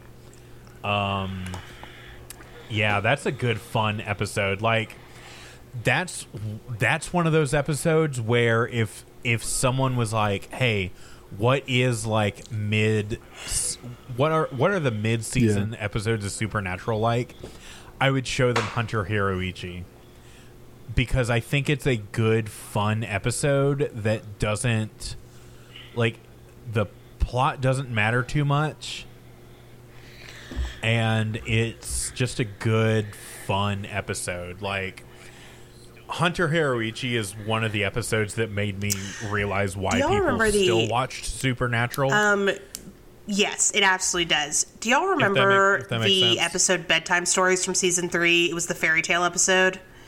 It has the most iconic moment of season 3, which is Dean calling Sam gay for knowing what Snow White is.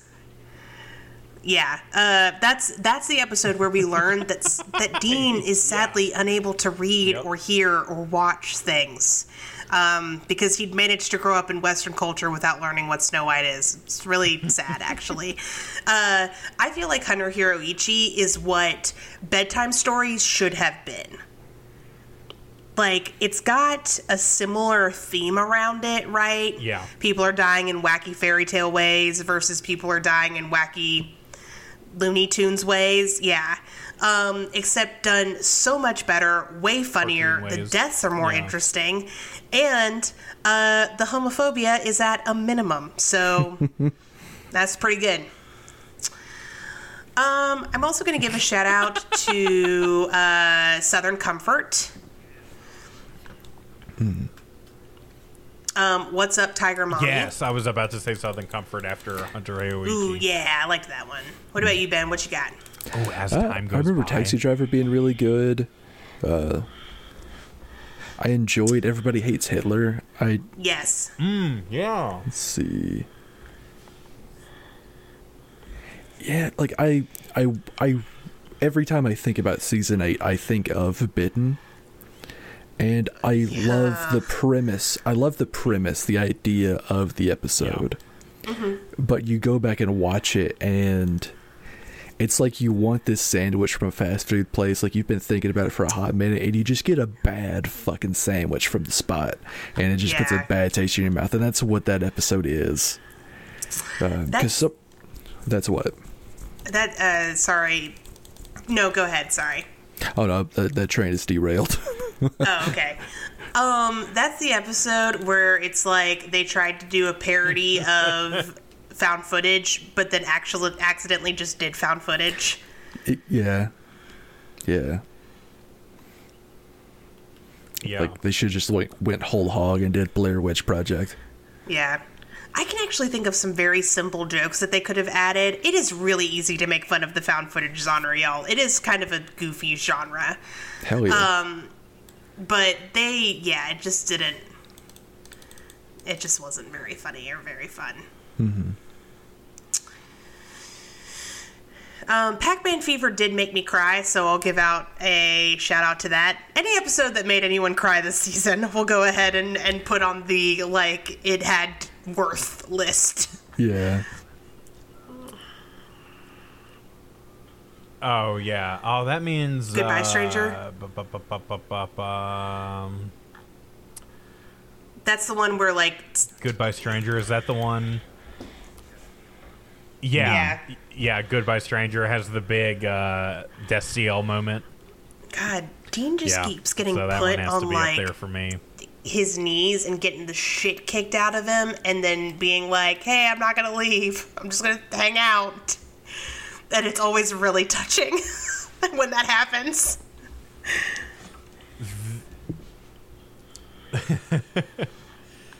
This season really cemented Dean as main character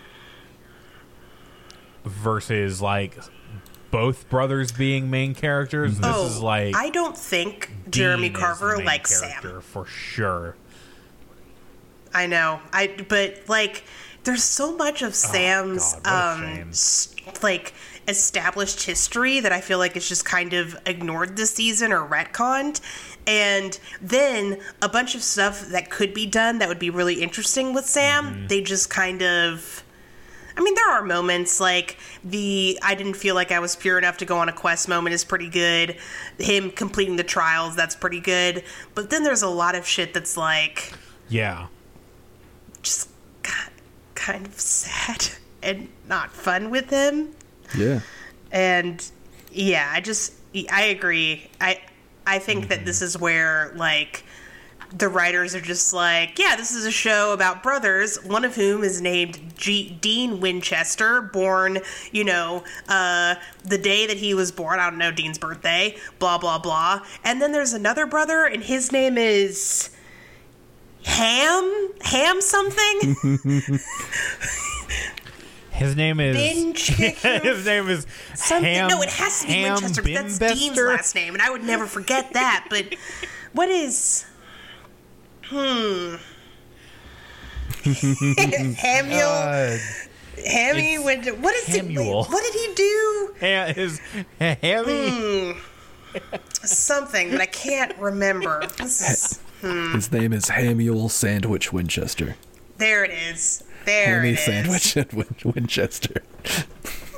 By the way, Dean's birthday is January 24th, 1979. I looked it up.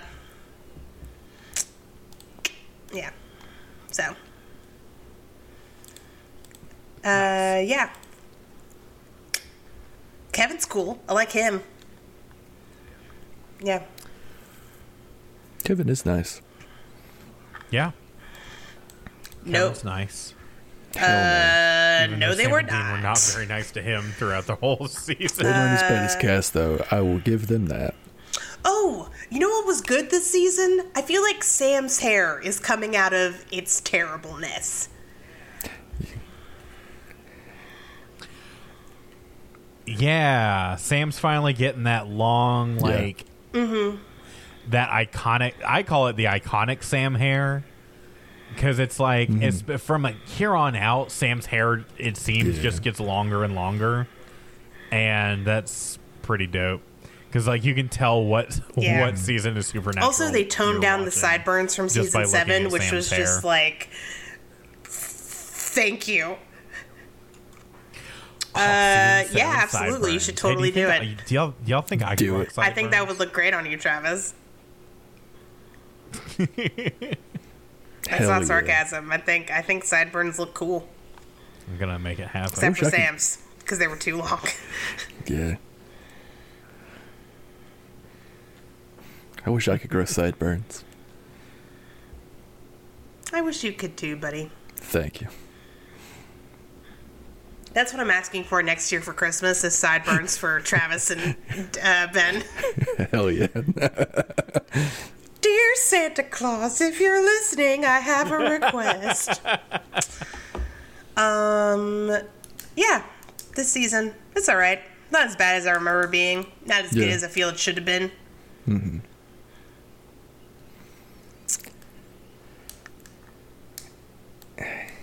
At least it went out on a good note. Yes, it did. Let's talk about least favorite episodes. The rest. Yeah. I'm going to give a special, terrible shout out to Men's Best Friend with Benefits and Remember the Titans. By the way, those episodes were 1-2 punch. They came one right after the other. It was just two really terrible weeks. Oh, God, also, Freaks and Geeks was not great. No. Heartache was not good. Yep. Heartache had also, a bunch of I barely remember Heartache. It feels like we reasons. recorded it 10 years ago. Yeah. Yeah. Yeah. I remember vaguely having COVID around that time, which was like February. God, so long ago. Yeah. There were no. Yeah. That was the season, LARP and the Real Girl. There weren't a whole lot of like interesting monsters this season, especially not something we haven't seen before, but I'll go ahead and say that Benny was a really cool character. Mm-hmm. Also wish we'd seen more of him. The Reaper was really neat. That was cool. I liked the Golem a lot. Mm-hmm. He was cool. Yeah. Oh, yeah, the Golem in Everybody Hates Hitler. I was going to say, Everybody Hates Hitler has the same energy as What's Up, Tiger Mommy, where it's like The title, big turn off. Do you guys want a fun fact about Heartache? Pretty okay. No. It was written by our favorite duo, Brad Buckner and Eugenie Ross-Lemming. Yeah. Yep. Uh-huh.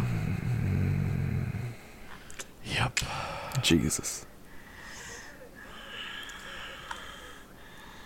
Yeah, Taxi Driver. But they had an episode that we actually liked this season. Did we mention Yeah. Wild. Former guest of the show Tom's theory about Taxi Driver though? I don't think we did.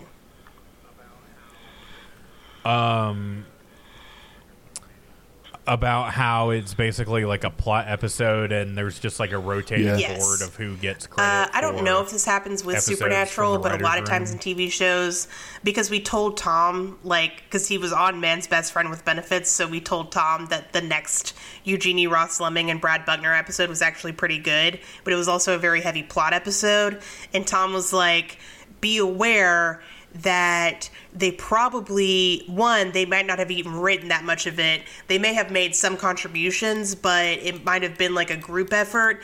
And two, even if that's not the case, it being a plot episode, it has to be way more structured and planned out than some of the episodic ones, right? Or some of the, Freak of the Week ones. So they probably have less freedom, which can definitely shift it. Yeah, I think writing a Freak of the Week episode for Supernatural is like being in the Wild West. Like, you can just fucking go in guns blazing, tobacco spitting, do whatever you want. And obviously, Brad and Eugenie have done that. It bears repeating, their very first episode was Route 666. So, any final thoughts on the season as a whole?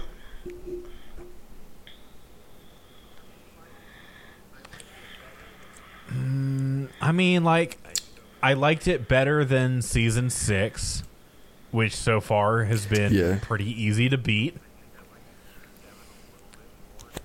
I think I liked season 7 a little bit more, just because season 7 had a more cohesive plot to it, and it had a big bad that we were chasing, and was more fun and goofy in general. And this, I don't know, kind of brought the serious side back a little bit. Mm-hmm. There was a lot of episodes where jokes were out of the room.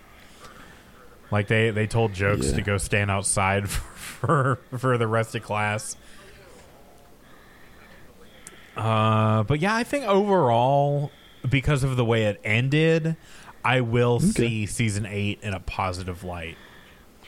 Yeah, season 8 isn't as bad as 6. I'll give you that. Oh, yeah. Yeah. Possibly nothing is as bad as season 6, except for season 10. And we'll cross that bridge as it catches on fire. We will. Yeah. Hey, guys, here's an idea. What if we just burned down that bridge before we got there? Then we couldn't cross it. Damn, that'd be impressive. I love doing this show with you guys, and thank you so much for being my co-host. But at the end of the day, if Supernatural ever gets taken off Netflix, I don't know what we're going to do. That's a good question. We'll have to dig out the seasons that I bought. Oh, I didn't buy any of the later seasons. I only bought seasons 1 through 6, and I don't think I even have them anymore. Yeah, I don't know what we'll fucking do. Panic, I guess. Even if I did have the DVDs, I don't even have a DVD player. There's just nothing doing. I don't know. Yeah. I've got a PS4. We'll go over to Travis's house and watch it. Hell yeah. So, just if we ever hear tale of Netflix taking it off their website, we have to start a letter writing campaign. We have to get it trending. Otherwise, this show is going to end. I feel like we would. Yeah, we'll binge all of the still release it week to week. Yeah, a season at a time. That'll be great. We'll definitely remember it. Like, I don't know. I watched this episode like 3 months ago. Oh, no, it's not on Netflix anymore, but I think I liked it. Options on supernaturalwiki.com because I was can't imagining we remember just it take at a couple all. weeks off of work and then we all just like jam pack ourselves into somebody's apartment and just steamroll record episodes. Yeah, do the rest of the show. Yeah. And like Oh do my it god, in a guys! team. Oh, God. We could do that at any time. What are you talking about? We don't need to wait for Netflix to be taken off, for Supernatural to be taken off Netflix. We could do that now. Yeah. We could do that now. All right, guys, we're taking a year hiatus to watch the rest of Supernatural. I don't think we would need a year. I think we would only need a month is how quickly we could do it. We'd all have to take off work and like give up sleeping. Yeah. No, yeah. probably not sleeping, but Yep. We do it in shifts. yeah. Oh my god, only one of us will watch this an episode at a time. That would be terrible. We take turns recording while one person stays up recording their audio and then the other one just reacts to it live. Wow, I think Jesus, that sounds like a fever you pitched dream. the worst podcast of all time. I have, and that was my goal. Or No. the best podcast. No. I don't like it. I'm gonna make a pilot episode. No. This will be like that new show on Adult Swim, You Should Leave, or whatever. I think you should leave. Yeah. Anyways, now that we've officially established we're not quite in the darkest timeline, just in the second to darkest timeline, thank you to everyone who makes the show go. Hey, you know what? Thanks to everyone who's been a guest this season. I don't think we've had a lot of guests, but we appreciate... we brought back Gant. He was actually a guest for our 250th episode. Yeah. That was awesome. Yeah. I can't wait to make it to 300. God, when we get to 300 episodes, we should, destroy an Impala or something. You know what I mean? We should blow up an Impala to honor 300 episodes of Habcast. What if we did that at 500? We're not going to have 500 episodes, but that's a good idea. No, there's not 500 Wait, we're episodes not? of Supernatural. Oh, fuck. What if we include the Let's Shag Ass episodes we've done? Because those still count as podcast That is true. episodes. You crazy son of a bitch. So add 35 onto whatever our current count is. I've lost track. I really want to make a joke right now where it's like, ha, if we get to 500 episodes, we're going to kidnap Eric Kripke. But, I'm afraid that that'll be used as evidence against us when we kidnap Eric Kripke, you know what I mean? Yeah, we won't be able to get away with it. Everyone be real careful with what you say next because it could count as a conspiracy. Hey, this is a joke. I'm not actually ever going to do that. That would be wrong. And also, I don't know where he lives. You can't count on me. I'm a loose cannon. I'm looking it up right now. No, you're not.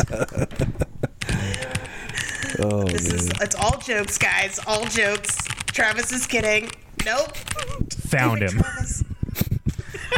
Look, according to my 12th grade civics class, we're allowed to make jokes about crimes just as long as we're not actually committing the crimes. We're planning to. You clearly have to state, and we've clearly stated that this is all jokes.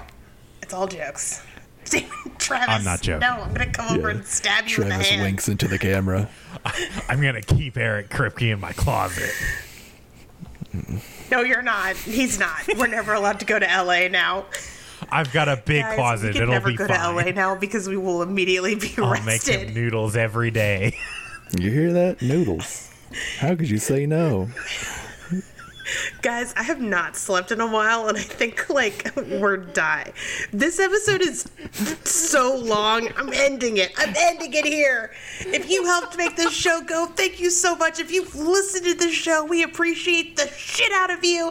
And if you want to hear more from us, you can find our website, havcast.com, where we have links to all of our social media, including our Instagram and Twitter at Havcast and our Facebook, Hey Ask About a Supernatural Podcast. You can also find links to the Patreon, where once a month we release an episode of the other show we do, Let's Shag Ass. That's the show where we watch things that supernatural actors have been in that are not supernatural. It is a ton of fun. We just watched Burn Notice for it. If you want to hear our thoughts on that, go donate, help. We don't do ads or anything because nobody wants us. So, help support the show that way. That would be awesome. Pay our hosting fees, please. We are going to take a little bit of a hiatus, about a month hiatus, but we will be back with season 9 in September. So it's going to be awesome. I'm really excited about the next episode based on title alone, Travis. The next episode is called, I think it has a name, and that name is definitely a name I know. I think I'm going to like it here. I think I'm going to like it here. So this episode is actually going to be a departure from the standard episode of Supernatural because it's going to focus on Eric Kripke, where he finds himself in the closet of an Alabama resident's apartment. Travis, no. Is this the Maltese Falcon? Is that what this is a reference to?